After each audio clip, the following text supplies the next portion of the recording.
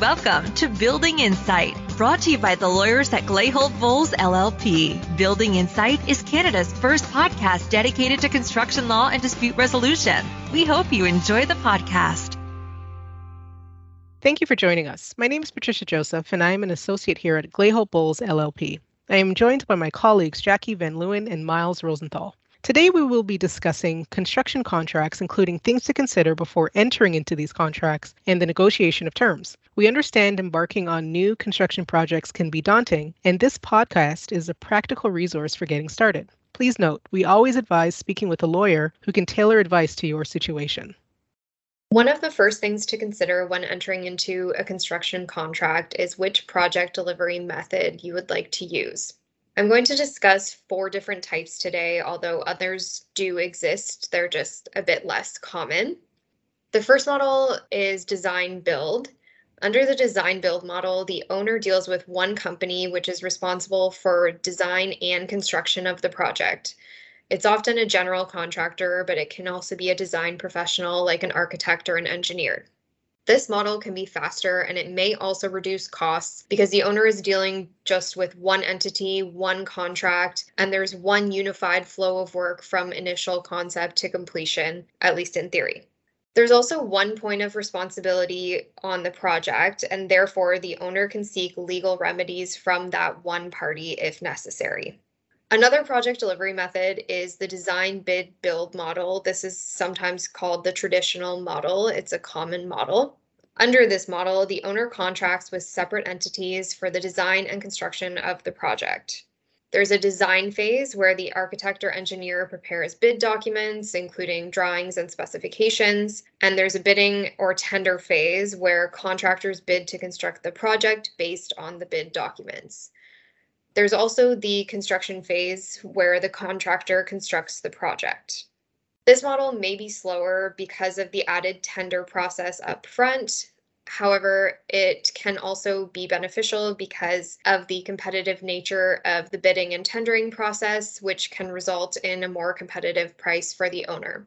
However, under this model, it's important to ensure that the owner is protected in the event that a contractor underbids the work. So, for example, it's a good idea to ensure that any bids that you're reviewing as the owner include all items of work and materials and essentially anything that you could be charged for throughout the project.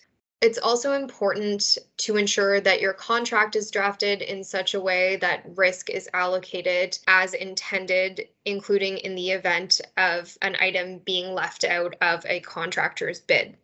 Another project delivery method is the construction manager model. There's both an at-risk and not at-risk construction manager delivery method.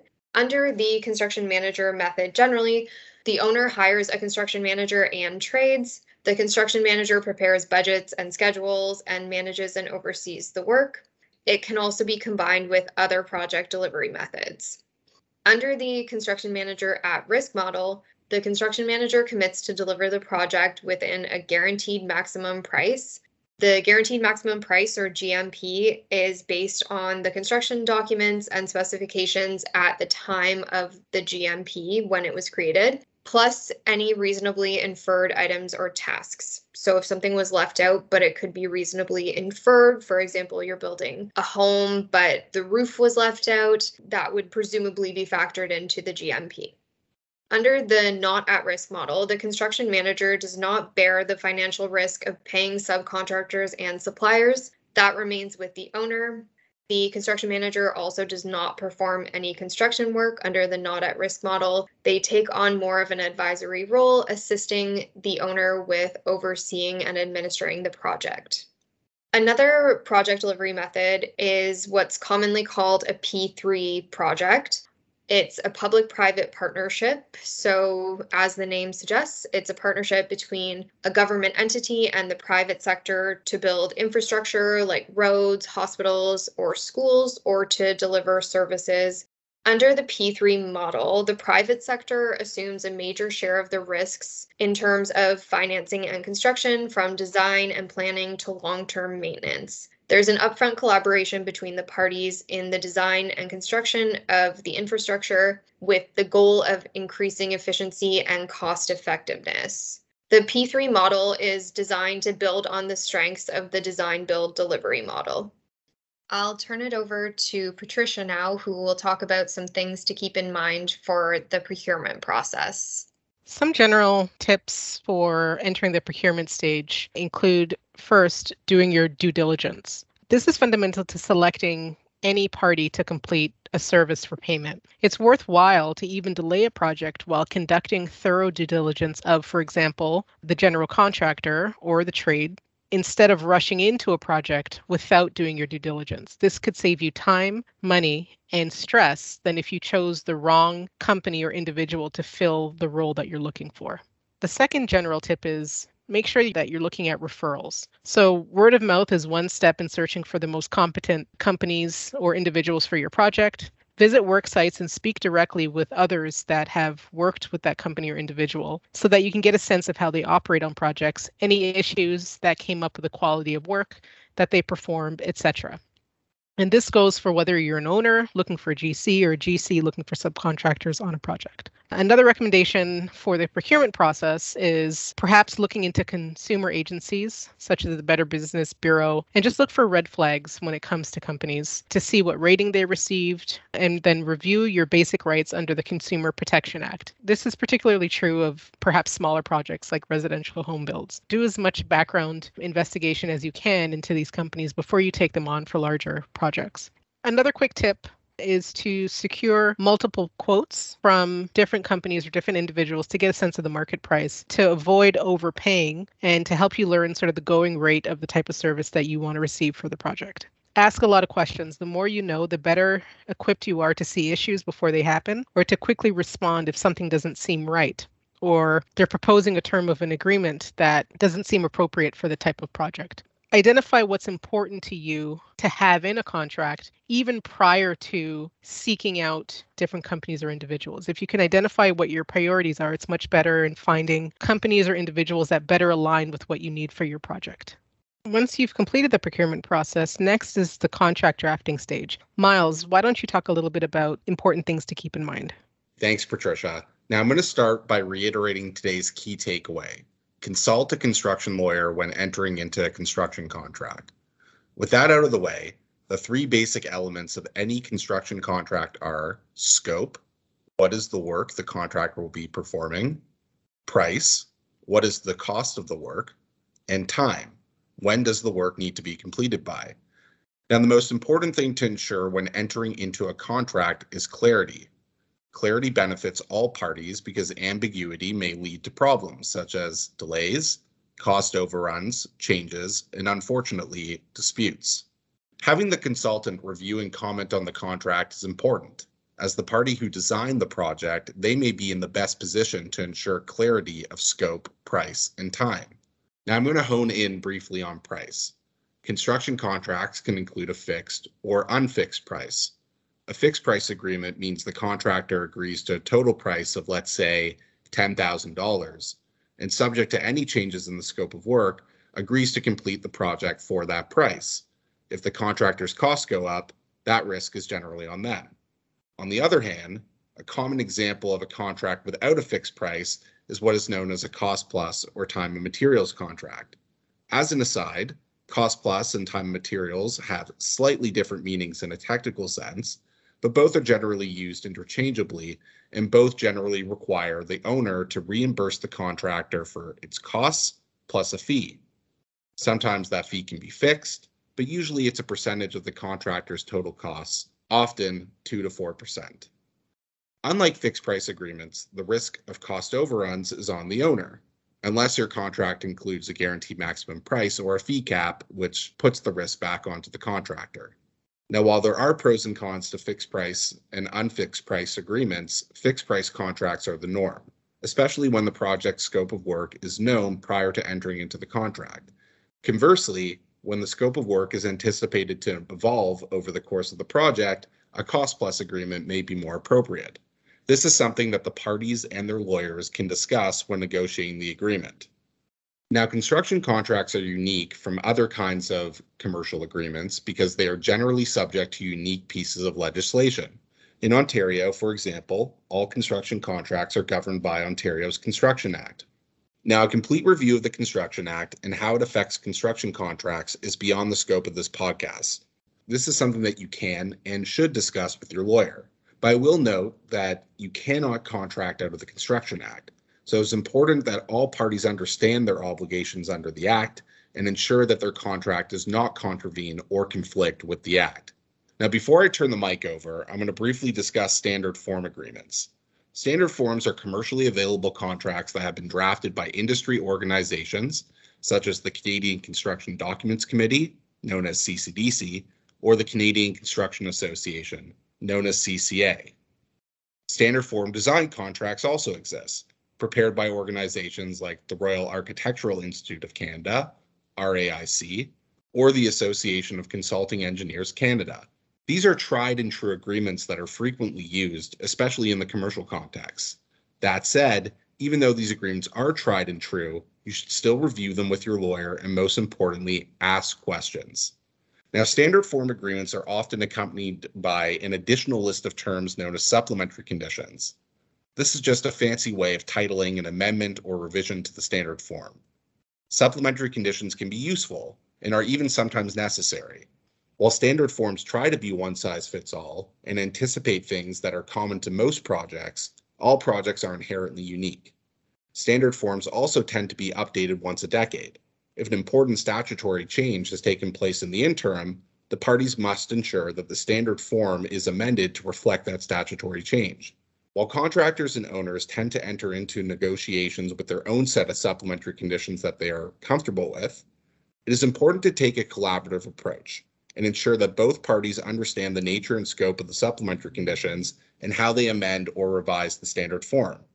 It is even more important for both parties to have the list of supplementary conditions reviewed by their lawyers prior to executing the contract. The reason being, the provisions of the standard form are interconnected, using defined terms and often referencing other provisions in the contract or even statutory requirements. What may seem like a simple revision to just one provision may actually have a larger effect on the contract as a whole. Those are all great points, Miles.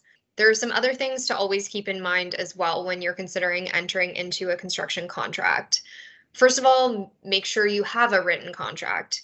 It sounds very basic, but we definitely run into situations where the parties have an oral agreement or maybe they have a draft written agreement that's not signed. Definitely want to make sure that you have the contract in writing and, of course, that it's been reviewed by your lawyer. Another thing that we sometimes run into is when subcontractors are entering into a contract with a contractor on the project and their subcontract incorporates the prime contract by reference. That's just one example, but generally, if a contract, whether it's the prime contract or anything else, is incorporated into your agreement by reference, you want to make sure that you have a copy of whatever that document may be it the prime contract, a drawing, anything like that, and that you, of course, review it. This can help to prevent problems before they occur on a project and can help parties to make sure that they understand their rights under their contract. As another point, it's important for all parties to a construction contract to understand their responsibilities under the Construction Act and the Ontario Building Code. Again, this is an area where you may want to seek legal advice from a construction lawyer or a municipal lawyer. So I'll turn it over to Patricia now, who will give us some things to think about after the contract's been signed and the project is underway. Thanks, Jackie. Just some general highlights would be, first, just be collaborative, be an active participant on the project, because ultimately you may be a decision maker when challenges arise. So for example, if work is incomplete or there are deficiencies that arise, you want to be sort of aware of what's happening on the project. So be as involved and as collaborative as you can, be visible at the project site as much as you can. Next would be to ask questions. Require a detailed review of the scope of work, what needs to be done at each stage in the construction. If you're confused about anything or any parts of the process, just communicate those questions to the parties that can provide you with that information. Next would be document everything. Record keeping is really key. So in the event of a disagreement or formal dispute, documentation will be central. So contracts, amendments, progress reports, video, photographs of work, email correspondence, texts, dates outlining when work was happening on site, invoices, copies of checks or wire transfers, receipts, just anything that can sort of fill that narrative of what took place. Because again, unfortunately, disputes do arise and you want to be in the best position to present that narrative with as much support as possible. Having good contemporaneous records is most beneficial, and these are records that were created in real time on the project and not after the fact when the work was done or when the dispute arose. Always demand, again, so it's important documentation, demand receipts, demand confirmation or certification of work that is complete. Do not sign off on anything unless it meets the terms of your agreement. And overall, I would say just be forthright and maintain a level of professionalism in your communications with all parties on the project. Again, in the case of a dispute, credibility is really important. Be honest in your interactions with everyone. Seek written confirmation of all agreements, including any amendments or changes in the scope of work. Your communications may be the center of a possible dispute and could become part of the public record. So just be forthright, and professional communication is also a very important piece that you want to keep in mind. Next, we're going to be discussing payment. Miles? Thanks, Patricia. Probably one of the most important considerations when negotiating and drafting a contract is how and when payments are going to be made. As I mentioned earlier, all construction contracts in Ontario are subject to the provisions of the Construction Act, and most jurisdictions have similar legislation.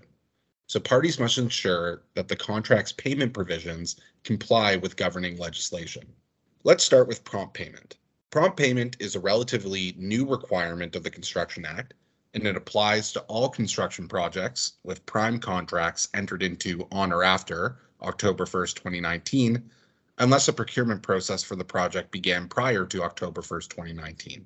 The basic premise of prompt payment is that upon the contractor giving the owner a proper invoice being defined under the Act, the owner has 14 days to decide whether it is going to pay the invoice in full or dispute the invoice in whole or in part. If the owner chooses to pay the invoice in its entirety, it must pay the invoice in full within 28 days following its receipt of the proper invoice. If the owner chooses to dispute the invoice, it must, within 14 days of receipt of the proper invoice, give the contractor a notice of non-payment in the prescribed form outlining the reasons for non-payment. The contractor may then accept responsibility for the alleged issues, or can dispute the notice of non-payment in adjudication or another form of dispute resolution. So let's turn to how an owner and a contractor can ensure their contract does not contravene the Construction Act's prompt payment provisions. First, you will want to ensure that the contract requires the contractor to deliver proper invoices, as defined under the Construction Act. Importantly, while the Construction Act does provide a list of requirements in order for an invoice to be proper, these requirements are a bare minimum, and contracting parties may add to, but not take away from, this list of requirements under their contract. Second, you will want to ensure that the deadlines for payment of the invoice and disputing the invoice are also included in the contract. If you are using a standard form contract, you may need to use supplementary conditions to amend a standard form that was last published prior to October 1st, 2019. Finally, you will want to ensure that the contract's dispute resolution provisions contemplate adjudication under the Construction Act. Now, I'm going to briefly pause here to note that while I've just discussed prompt payment in the context of an owner and a contractor, the Construction Act also requires prompt payment in the context of a contractor and a subcontractor, and in the contracts of two subcontractors. Each of these contexts come with different rights, obligations, and deadlines, so be sure you are incorporating the correct prompt payment requirements into your agreement. Let's turn briefly to holdback. The parties must also ensure that payments made under the contract are subject to the Construction Act's holdback provisions. A detailed explanation of what holdback is beyond the scope of this podcast, but put simply, it is amount held back by the payor under a construction contract from each of its payments to the payee until the Construction Act allows the amount held back to be released. Generally, but not always, holdback is released towards the end of a project, once all liens that may be claimed against the holdback have expired or been satisfied, discharged, or otherwise provided for under the Act. Finally, let's turn to payment certification. Generally, but not always, the project's consultants will act as a payment certifier under the contract. In this role, the payment certifier will review the payee's invoice, confirm the work claimed under the invoice is in conformance with their design, and if it is, certify the invoice for payment by the owner. However, it is not uncommon for an owner to finance a project through a construction loan, in which case the lender may want a role in the payment certification process. If this is the case, it is important to specify the lender's role as payment certifier under the contract. Thanks, Miles. So what happens if you've done some work but you haven't gotten paid? Or what happens if you've hired a party and you disagree with the amount that they're saying they're owed? Those are just two examples of common disputes on construction projects. There's also frequently disputes regarding schedule and delays, among other disputes. It's likely that your contract sets out a process that must be followed in the event of a dispute. It's important to make note of those provisions at the outset of your project and to make sure that you follow the steps that are outlined therein. For example, there might be notice requirements. So as an example, you may be required to give notice that you have a dispute within 10 days of that dispute occurring. Dispute resolution provisions in construction contracts are often tiered. So, for example, they might start with mediation and then go to arbitration and finally to litigation before the courts if the other two processes were unsuccessful. The dispute resolution process is something that can be tailored to the parties' needs and wishes in their contract. And these can result in possible time and cost savings. For example, arbitration, while sometimes more expensive than litigation up front, can also get parties to a result faster in some cases. However, it's important to assure that you are truly tailoring the processes to what the parties would like to follow in the event of a dispute. For example, if you just include a boilerplate from a previous higher value contract, you might find yourself in a situation where you're required to follow a certain dispute resolution process, such as arbitration before the ICC, which costs $15,000 simply to initiate the process. Obviously, that's not something parties would want if the contract is, for example, $50,000. So it's just key to have those discussions right up front and make sure that everything is set out in the contract. Another form of dispute resolution that parties can take advantage of is adjudication. Adjudication is an option for all contracts where the prime contract for the improvement was entered into or the procurement process for the project was commenced after October 1st, 2019. Adjudication complements the prompt payment regime that Miles discussed earlier. It's intended to be a fast, in-term binding form of dispute resolution that's designed to keep the project moving and payment flowing during the project. Because it's only interim binding, the parties can also litigate or arbitrate later. Patricia, I understand you recently had some experience with adjudication. Can you elaborate on that for us? Thanks, Jackie. Sure. So we did use adjudication. We decided to pursue it for a residential matter, a residential dispute that came up with one of our clients who was a general contractor. We found that the adjudication process was really efficient and it allowed the client to also get a quick resolution at a lower cost. One of the benefits of adjudication is, again, the fast pace of getting a resolution so that projects can move forward on a timely basis. Through that adjudication, we were able to advocate for a client's position through written advocacy. So we didn't have to have a hearing. We were able to provide documents on the project. So it didn't have to be sort of an extensive review of documents that you typically have with standard litigation, but we just provided the necessary documents. So I think we were limited to maybe 5 pages or so, and then just a few supporting materials. So it was not an over-exhaustive process, which was beneficial to the client, again, to get a quick result. And with an adjudication, the determinations are interim binding. So as long as the other side doesn't intend on continuing to pursue a claim in court or to get a final order of the court the determination will be treated as an order once it's entered as an order in the court. Or again, alternatively, if the opposing party decides to seek judicial review of the decision of the adjudicator, then perhaps that could be a reason why a decision may be overturned. Otherwise, the determinations are typically respected by the courts. And so overall, we found it to be a very positive experience. We had a successful outcome for the client, and we would certainly pursue it again in other circumstances where we see the value in adjudication in terms of, again, getting a quick result. Thanks, Patricia. Another remedy available to a party to a construction contract who's provided goods or services to the project is a construction lien. A lot of people in the construction industry are familiar with this remedy because it is a powerful remedy for those who work on construction projects. So what is a lien? A lien is a security interest in title to the property for the benefit of those who have supplied labor or materials that improve the property. The Construction Act sets out different timelines that must be followed if a party is pursuing a lien remedy. The timelines depend in part on when the prime contract was entered into, and they are quite tight.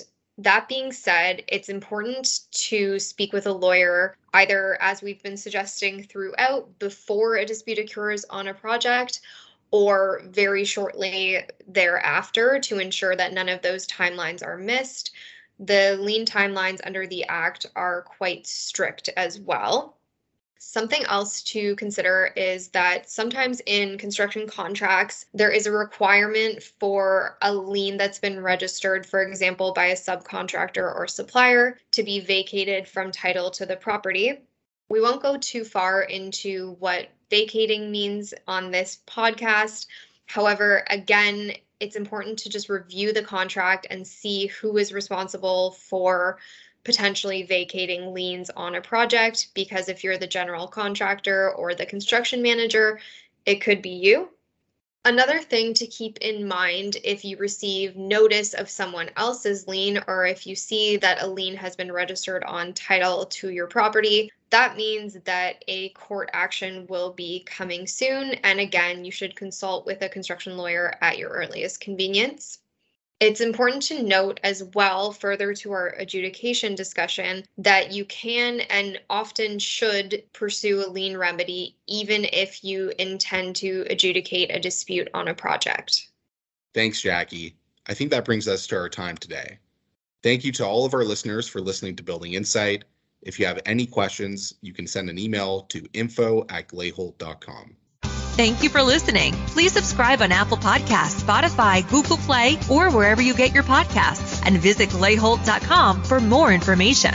If you have any questions, email us at info@glayholt.com. We look forward to having you join us again.